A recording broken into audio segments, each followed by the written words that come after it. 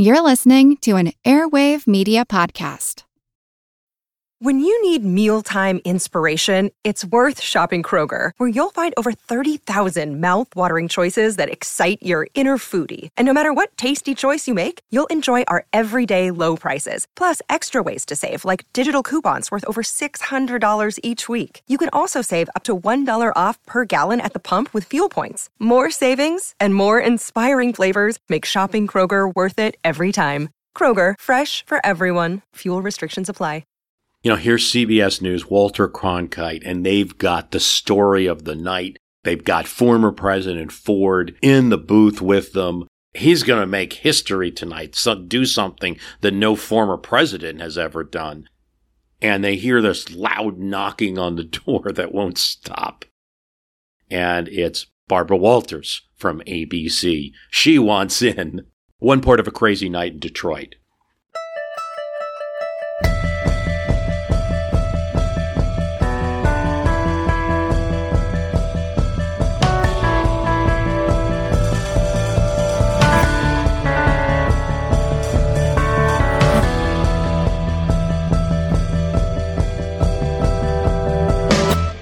Before we talk about that, let's talk a bit about 1982, the Bellevue Stratford Hotel in Philadelphia. It's a Hyatt now.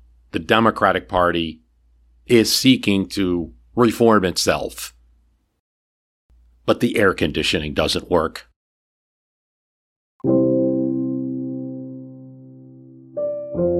The website is www.myhistorycanbeatupyourpolitics.com. We're part of Airwave Media Network. That's airwavemedia.com. Lots of other good shows there. Visit the myhistorycanbeatupyourpolitics.com site for a lot more archives.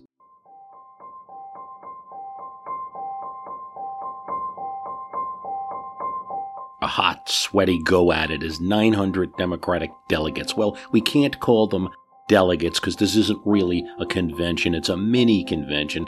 Philadelphia, 1982. This isn't where presidents are picked.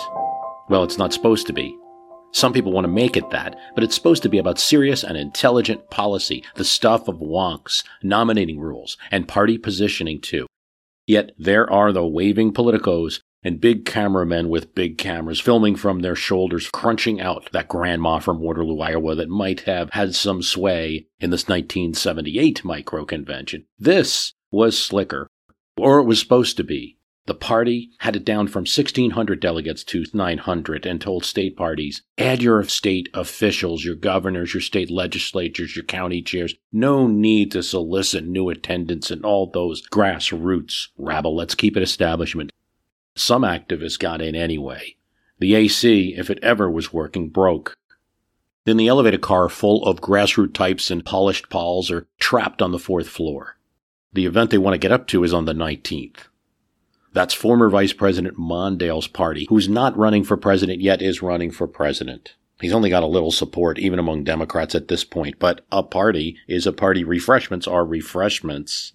And for this Democratic Party, the last election, 1980, they were kicked in the gut, punched in the nose. Jimmy Carter wins just 5 states and the District of Columbia. Philadelphia is where they wanted some of this change to happen. Go left, go right, or go middle. Embrace tax cuts, oppose them. Should they be, as some felt, getting back to more Kennedy-esque liberalism? Should they go along with the still large Democratic congressional Southern team? John Breaux, the senator from Louisiana, wouldn't vote with the party, kept voting with the Reagan White House. He feels ostracized for it, too. He's a Democrat. But what is this, the Army? Should the party go with their West Coast with heavy tech support, the so-called Atari Democrats, pro-business, especially tech business, not tied to union? Leon Panetta is one of them here, maybe Gary Hart. Or as Tim Wirth of Colorado said, call me an Apple Democrat. Should they go with Pat Caddell? The pollster says Democrats need to figure it out, and the answer is baby boomers, yuppies, Alex P. Keaton types, and their more open-minded friends. He's got a favorite.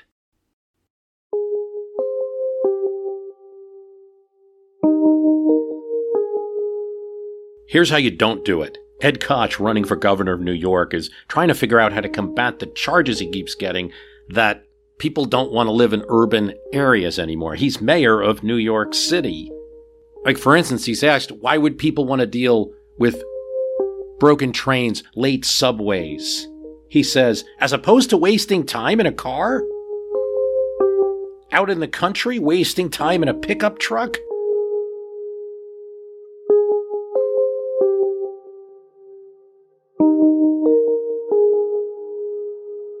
When you have to drive 20 miles to buy a gingham dress or a Sears Roebuck suit?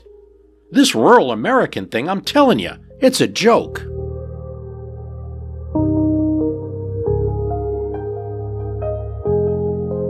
Now, to be fair, Ed Koch, always a little cagey, wasn't running for president, wasn't running on a national issue. He's running for governor of New York, although there was some talk about a future Koch presidency, who knows.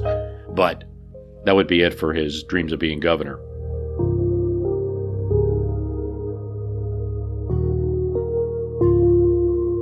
Another way of doing this was seen in pollster Pat Caddell's prize, the senator from Delaware, who introduces himself to a meeting of young Democrats in Augusta, Maine, saying, I'm that dynamic senator from Delaware who would be president if he were older. Biden was just 40.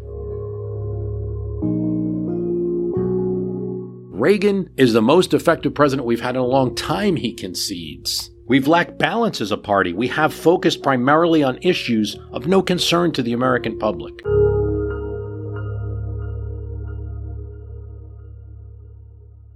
Party wants cohesion and new rules that will limit newbies at conventions.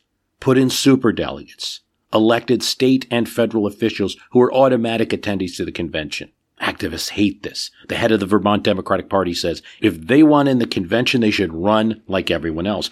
But should Senator Smith or Governor Jones put himself against Miss McGullicuddy, the activist of Smithtown, USA? That's the argument.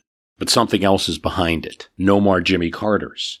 No new face, no person taking over the party mechanisms before the party itself has had a chance to weigh in. From the party that 2 years ago nominated Jimmy Carter a second time. That's what's behind the surface, though no one's saying that. As all of this is being debated, the sight of Philadelphia firemen streaming in to fix the elevator had to be quite the metaphor. Most news missed that tie. Rolling Stone magazine picked up on it. But what mattered to the 1,000 media personnel that signed up for this DNC mini convention in this hotel, more media than attendees or delegates, by the way, was what was on the 19th floor, and that's potential candidates for president. Elevators fixed. The party on the 19th floor commenced. Hiya, good to see ya. It was Walter Mondale's show. Hiya, when in walks Ted Kennedy. The two are not close. Mondale hates what Kennedy did to the 1980 ticket. But politics demands behaviors. They shake hands. Kennedy steals the show, takes cameras with him. They're following Kennedy even though it's Mondale's party. It mirrors what's going on nationally. Ted Kennedy is leading Mondale in polls of people who haven't announced running yet, 48-31. The poll asks Democratic voters another question. What if Carter ran? That's Kennedy 51-31. Jimmy Carter was the last man to be president. As a one-termer, there's no constitutional prohibition from him technically running again for president. But Carter's not in Philadelphia for the mini-convention. He sends his regrets. He's on a fishing trip in Quebec. That's okay with much of the Democratic leadership at this time. Bob Strauss had run the DNC and had run both of Carter's campaigns, but now called him failed. Mondale is eager to run. He, reporters notice, doesn't mention Carter much, but he snaps back when a reporter says he's distancing. Who's distancing? He was proud of being on that ticket. I was vice president for President Carter, and you don't see me running from that at all. I'm running on my policies for the future. I'm running for president based on what a Mondale administration will be. As the New York Times noted, perhaps the most significant disagreement with Mondale and his boss was over the crisis of confidence speech, named in history as the malaise speech that Mr. Carter delivered in July 1979, instead of a speech on energy. Mondale, who had argued strenuously against the president making that speech, does not dispute that he went so far as to describe as crazy the diagnosis made that the nation was suffering from a deep malaise. Mr. Mondale's chief of staff as Vice President Richard Moe said, Mondale didn't understand it, he didn't agree with it, and he said so. It produced the single greatest strain in 4 years in the White House. In Jimmy Carter's diary, Keeping Faith, he notes Mondale's disagreement and says it concerned him greatly.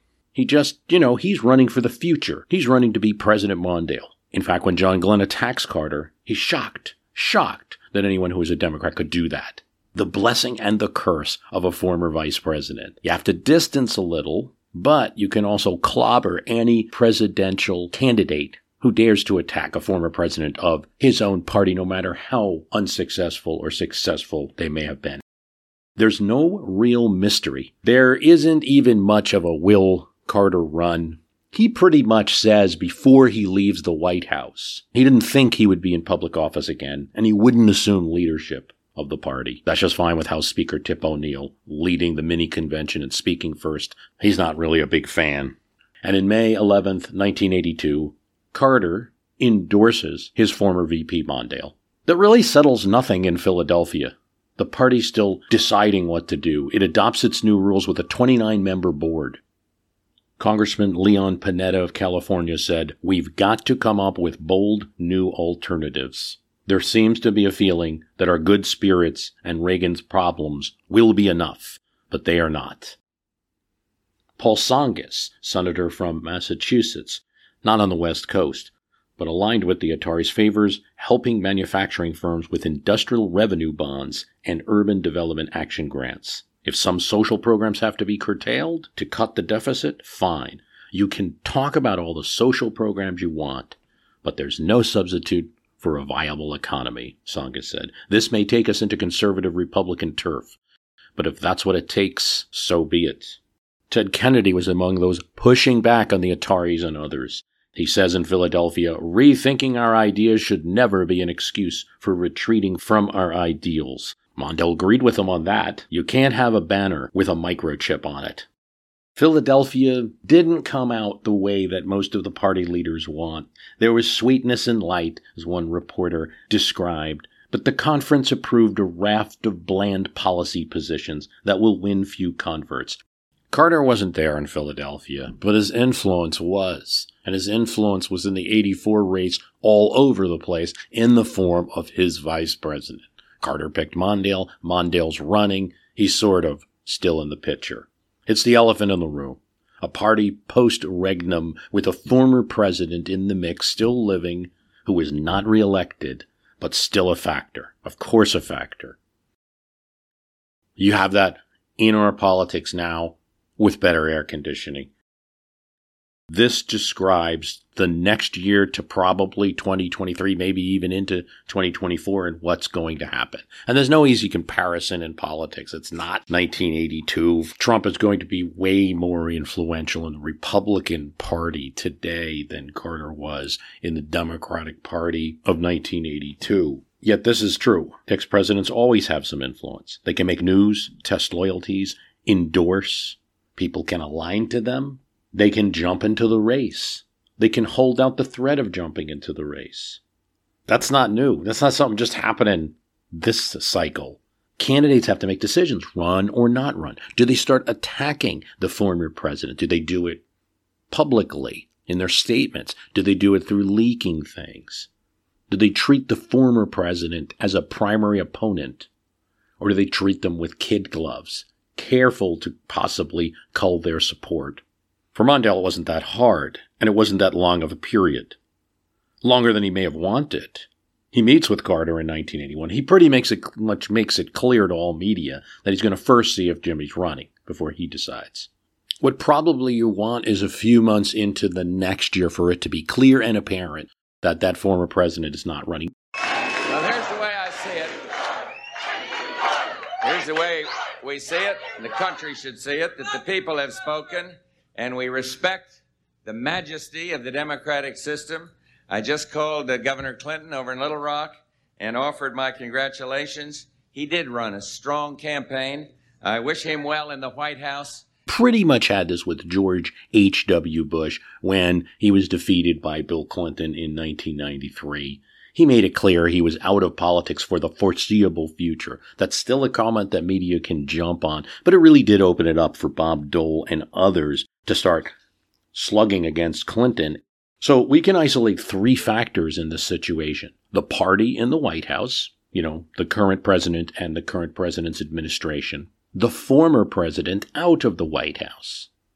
And the party out of the White House, including all of the presidential aspirants.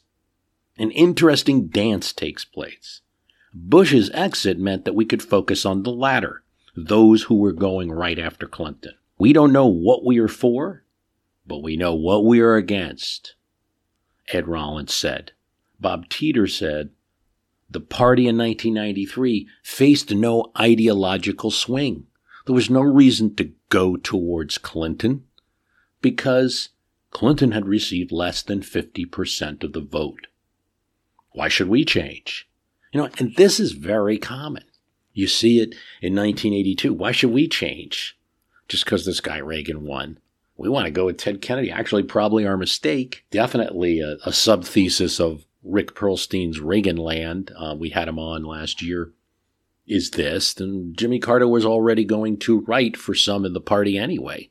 So he just got defeated by somebody more right than him. The answer, according to party activists, is go left, go with Ted Kennedy. You see that. But there were little attempts to say maybe we should moderate a bit, particularly on the issue of abortion for the GOP in 1993. The RLC, or Republican Leadership Committee, is formed. This is to mirror what the Democrats formed in the 1980s, the Southern Democratic Leadership Conference. The RLC consisted of the big leaders were Christine Todd Whitman, Susan Molinari, John Rowland of Connecticut, governor there, William Weld of Massachusetts, but never quite had much influence. Really, if you're the party out of the White House, you don't want the focus to be on any of these banners or slogans or things. You want it to be on the president, current president, messing things up, not your former president still walking around and perhaps being a reminder of a president that messed up during their term. In 79, in 1980, there were a lot of Republicans on the right of politics, the Reagan supporters in particularly, who would have liked to see Gerald Ford out of the race and out of the news. And on that, they did not get their wish. Hello all, Eric Rivenes with the Most Notorious podcast here. Each week I interview an author or historian about a historical true crime, tragedy, or disaster. Subject matter ranges from gunslingers to Gilded Age murder to gangsters to fires to pirates to wild prison breaks. My guests bring their incredible knowledge directly to you. Please subscribe to Most Notorious on your favorite podcast app. Cheers, and have a safe tomorrow. If there is to be any change, it has to be predicated on the arrangements that I would expect. You'd catch him on the course. The former president, Gerald Ford, was playing a lot of golf in 1977 and 1978 and a little in 1979. He's out of the White House. Why not? But he was out of the White House in a squeaker. He got 48% of the vote. Jimmy Carter, 50%. Is that really a negative mandate? The primary against Reagan in the Republican Party was also a bruiser, and everybody knew it. And Reagan was definitely not going to say he was running for president while he ran for president. His radio talk show, his appearances. Ford had no radio talk show, yet he seemed to sign up for every golf tournament he could around the country and indulged in friendly party fundraisers and talks. Do you hear him tell it? He was just working on his putting. I'm enjoying things now as they are right now. The New York Times said, if you wanted to see a happy man, look at Gerald Ford. More pleased with life in retirement, quotes around the word retirement, than he seemed in the White House. How could he be a political threat? Working on his chip shot and his memoir, boosting that soon-to-be Gerald Ford Library in Michigan. Go Wolverines. It couldn't mean anything. What about governing the nation rested with this plaid-panted, wood-clubbed man in a light blue sweater? Ooh, nice drive, Mr. President. He just made some money controversially signing a deal with the Franklin Mint for special presidential commemorative medals, including one featuring his own image. Yet, Every time Ford was asked about his future, he took a swing. He'd say something about no plans, kid about his age. He was 66, Reagan 69. Even told a group of reporters on a Tokyo trip that flat out he wasn't running for president. But he also couldn't resist saying things like, "The political bug is hard to resist," or "One never knows." Mr. Ford did go to Washington and found time to stop by and see President Carter. And he agreed with Carter where he could. He still spoke for Carter's plan to return the Panama Canal to Panama, even though a lot of the GOP and the Reagan supporters hated that plan. He also made a general supportive comment. The Congress ought to support the president more on foreign policy. Now, he said the president and not Carter, so he was abstract. But it was helpful to Carter, as Carter was trying to get his policies passed, particularly SALT, treaty with the Soviet Union. Give the president more leeway, Ford said. I know about Watergate, but the pendulum swung too far away from the president and to Congress. Of course, maybe the president he wanted to give leeway to was himself in a few years. But Carter got no validation from his buddy Jerry on domestic policy. Ford was clear. They screwed up. And even though defeated, he could show something. He had gotten stagflation, this measure we used in the 70s to combine unemployment and inflation, from 12 to 5%, and now it was back up. And for an ex-president, a lot of meetings with people, meeting with Menachem Begin, the Prime Minister of Israel, Fed Chair Arthur Burns, and that one-on-one with Henry Kissinger. He logged more than 20,000 miles, lectured at 20 colleges. Is this retirement? Something else. Ford proposes a tax cut of $68 billion for middle-income taxpayers. Popular idea, but not the stuff of a memoir writer. Who does that as an ex-president proposing new policies? And there were these mysterious statements continuously. I am not a candidate, but I learned a long time ago never to rule anything out. And even to one reporter flatly says, why should I announce I'm running? I do better in the polls when I don't. He was leading Reagan in some polls nationally in 77, and as late as 79, still leading in the polls in New Hampshire, which would be the first primary in 1980. That's the ex-president advantage, though. Their stature, having been in the White House, means that, even if they didn't do a particularly great job, people know they can do the job. They've seen him in the chair before, and they could always be called into service. So they could make a credible case that whatever statements they make politically, it doesn't matter. They're a former bearer of the presidential seal, and if duty calls, duty calls. Another candidate can't do that. Announce that you're not running, and poof, you're done with news coverage. Then there were Draft Ford 1980 committees, which Ford not only doesn't discourage, but at one point says, this is a nice thing. When he did a 5-day visit to D.C., and had policy conferences and talks, a New York Times reporter said, we can draw no other conclusion that he hasn't ruled out a full term. Still, the Five-Iron Quixote that praises Howard Baker and George Bush, two lesser candidates in the 1980 race. Doesn't include Reagan. In fact, what he says is, this race doesn't need a Ford or a Reagan right now. Aha! What he's saying essentially is let the other guys have a chance to run, see if there's any new voices before big names like us, me and Ronnie, getting in. But if Ford and Reagan aren't in the mix right now, that hurts Reagan way more than Ford. Ford as a former president will always be mentioned. It's somewhat passive, somewhat deliberate. Truth is, whatever it was, because there's going to be people that criticize this. Some of his former aides are like, you have to announce and get in the race now. Whatever it was, we'll discuss. It'll come closer than any of the former presidents who were defeated for re-election ever came to getting back to the White House. Not talking about Grover Cleveland stuff, talking about the modern era. And if that had happened, it would have seemed brilliant. A few curveballs came his way. A man who is president should be able to do the job of 6.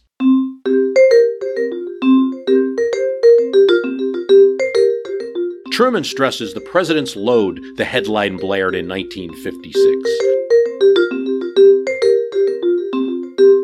The former president said, "A man who is president should be able to do the job of 6 or not take the job."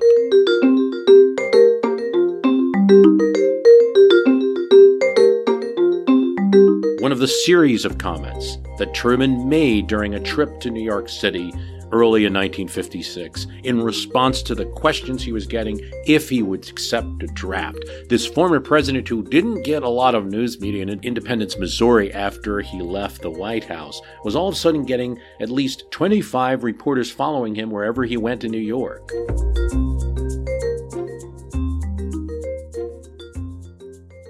He could be drafted technically because Truman was exempt from the 22nd Amendment that prevents presidents from serving more than 2 terms. It didn't apply to him as the sitting president, specifically in the language of that amendment. He could have run in 52, but he passed. He did participate in that convention in 52 as well, when an upstart, Estes Kefauver of Tennessee, won a lot of the primaries.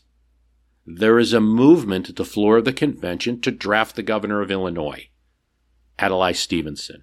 It's a whole story, could be a whole cast. But the key point is, Truman helped that draft effort, and Truman announced Stevenson at the podium as the Democratic Party's candidate. And right after that, Stevenson disappointed Harry S. Truman in every way. He didn't want him to campaign for him, kept him at a distance. There's a letter that he never sent to Stevenson that said, "It appears you don't want me to be part of this campaign, so I'll remain at the White House." Didn't send it, but it was written. He told others how Stevenson acted was a mystery, and then just how Stevenson ran against Ike. Truman didn't like it, and he would make it clear in 1956. He described himself to reporters as a retired has-been. "If nominated, I won't accept," as clear as could be. But reporters kept asking, if I was 46 or 50, the age of Lyndon Johnson or Averell Harriman, it might be different. He was 72 in this election. And not only that, the comments he made, the work of 6 men, that could apply to Eisenhower, the president that was 66 and also had just suffered a heart attack. He said he wouldn't comment if they applied to Eisenhower, but reporters could connect the dots. "The presidency," Truman said, "is a killing job, and a man must be young enough. The job has killed many a man. I could name half a dozen."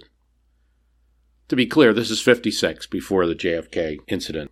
But there he is. Give him hell, Harry, in full force. Even as a former president, news people following him. He kept telling the reporters they're barking up the wrong tree. He breakfasts with one of the candidates, New York Governor Averell Harriman. That should be a signal. The party was locked between Kefauver, Stevenson, Harriman, a few others, Symington. Adlai Stevenson struck many as a stately but egghead governor who had already lost in 52. But from the Stevenson side, he wanted to run again. First of all, he felt like he was a creature of the party tied to Truman and others. Ike also was a bar of soap, a box of cornflakes, an advertised presidency. You didn't know what you're getting. Now there were 4 years of a record. Stevenson decides to run again, and whoom, the first thing that happens is he loses the Minnesota primary to Estes Kefauver, who's running a strong campaign. Truman didn't like that young upstart Kefauver in the 52 election. He warms up in 56 because now he doesn't like Stevenson. Said one paper, if he has anything to do with it, no candidate with a moderate strategy will be nominated in Chicago. Harry S. Truman says, the campaign must hit hard, as he did in 48. And he took a swing at Ike. We are going to give people a chance to vote for a president, not a regency or a part-time chairman of the board. And as Stevenson had a tough go in those primaries, talk of an open convention prevailed. More newspapers said that there was a chance that Truman might be nominated on a draft, that there might be, even against his wishes, state delegations that wanted to do it. Want to learn how you can make smarter decisions with your money? Well, I've got the podcast for you. I'm Sean Piles, and I host NerdWallet's Smart Money Podcast.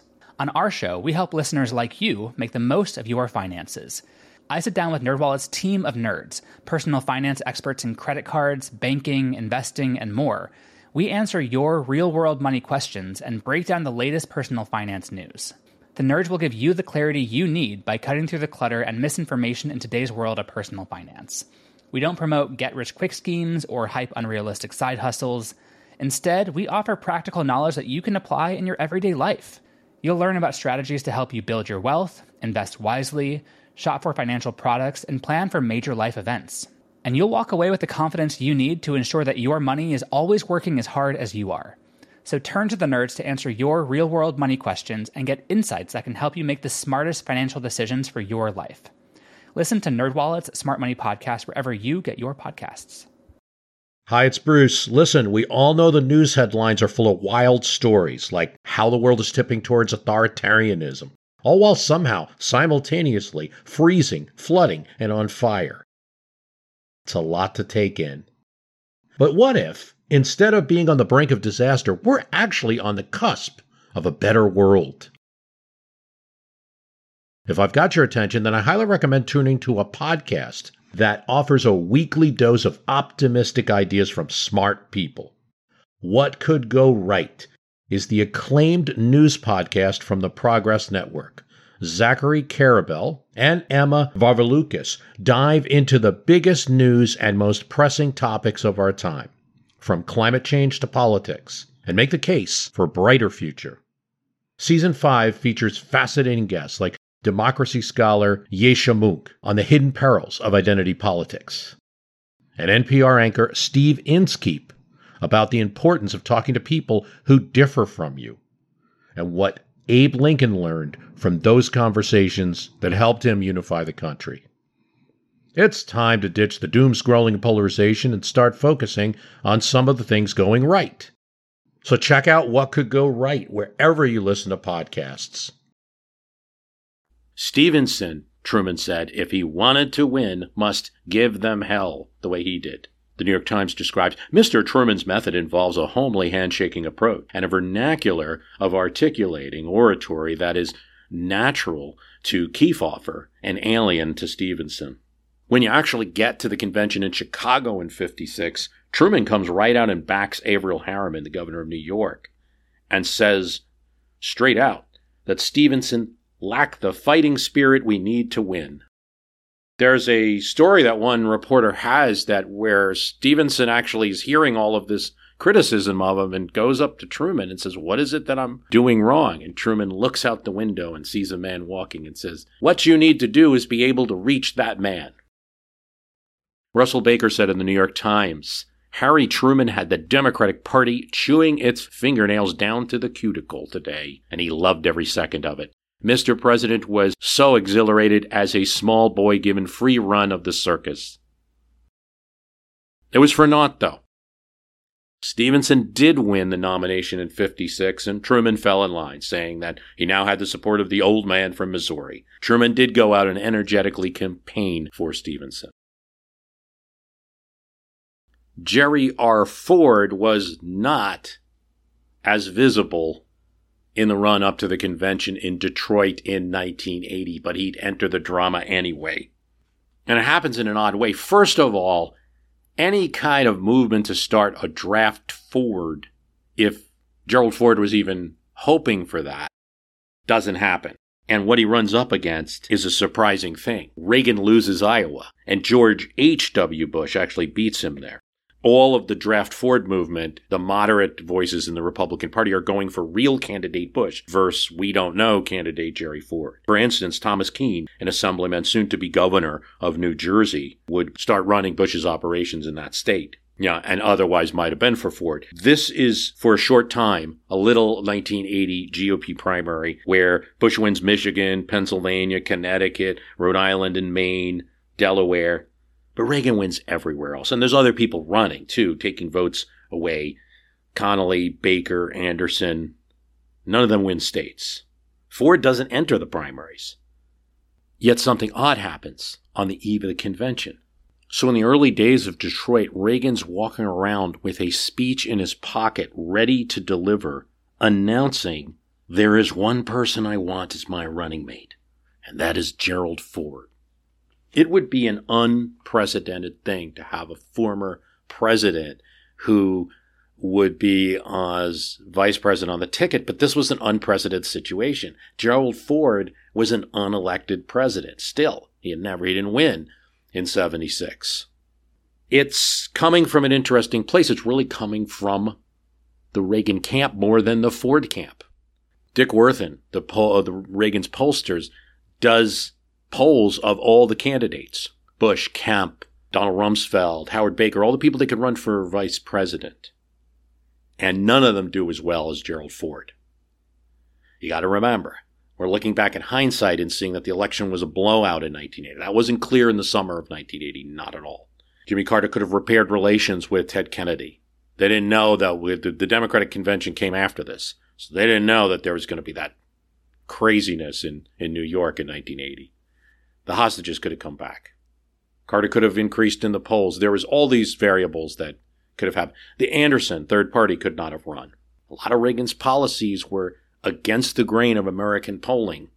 If they wanted the best chance to win, this was the dream ticket. And conservatives who supported Reagan largely bought it. Jesse Helms was a big fan, for instance, of this dream ticket. And people like Jerry Falwell or Phyllis Schlafly, who were supporting Reagan, conservative activists, would fall in line. And another thing to consider, Reagan didn't really like the other choices. And you start with George Bush. His supporters didn't like him. He didn't like him. You know, in response to one of his aides, Stuart Spencer, he says, "Voodoo economics, why should I?" Bush had clobbered Reagan using voodoo economics to explain his economic policy. Here's Rick Perlstein from Reaganland. The last time they'd seen each other was at the Texas debate, which had concluded with Reagan seeming almost to laugh at Bush while answering a question about his running mate deliberation.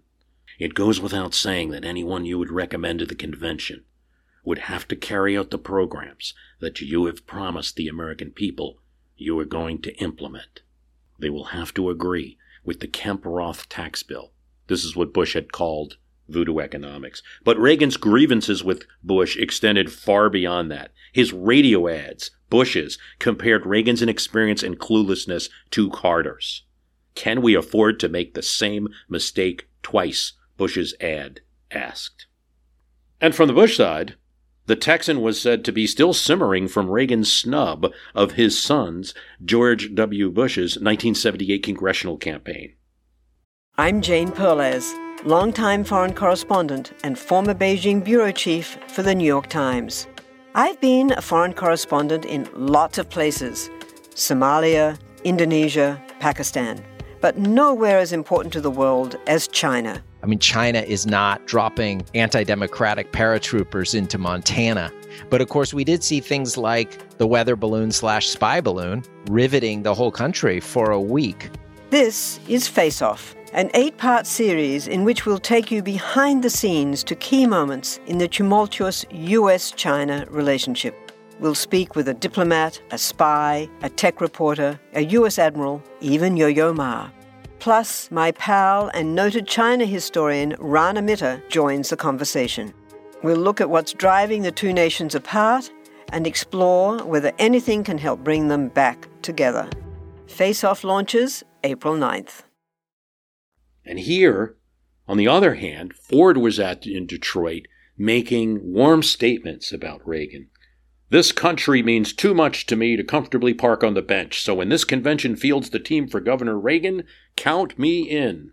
Ford actually wants to make this statement and go back to his home in Palm Springs, and aides are like, actually, you may want to stick around. With a lot of this coming from the Reagan side, negotiations begin between the 69th floor, where Reagan is, and the 70th floor, where Ford is, in this hotel in Detroit, back and forth. You got people like Dick Cheney. You got people like Henry Kissinger involved. One of the things they talk about is possibly, at least the Ford side wants, if we're going to do this, Henry Kissinger as Secretary of State, Alan Greenspan, who's one of Ford's former economic advisors, as Treasury Secretary. Also, Ford probably is going to have to do more than just the normal VP. We want definite, what he's in control of. Things like the OMB, the Office of Management of Budget, that would be management and budget, that would be under Ford's control. The National Security Council would be something that Ford would be controlling. Interesting things. And so it's pretty clear it's Reagan doing the selling, Ford team doing the buying here. You get to where none of the delegates know that this is all going on at all. And you get to the point where there's this interview Walter Cronkite gets. He starts hearing things, gets Ford into their booth. The whole convention came to a stop. Everybody was looking up at the CBS anchor booth, trying to figure out, some who had radios, what Walter Cronkite was saying and what Gerald Ford was saying. Ford is saying various things that pretty vague. They'd be happy to be part of something. They'd be happy to go home. Nothing much there. If there is to be any change, it has to be predicated on the arrangements that I would expect as a vice president in a relationship with the president. As we'd indicated earlier, during this time, there's this beating on the door, and that's Barbara Walters from rival network ABC, who really wanted to get in there and have her cameras going as well as the CBS cameras. They're not going to let that happen. But through Cronkite, he suggests language that Ford doesn't actually use and calls it the agreement a co-presidency. And Ford seems to like that.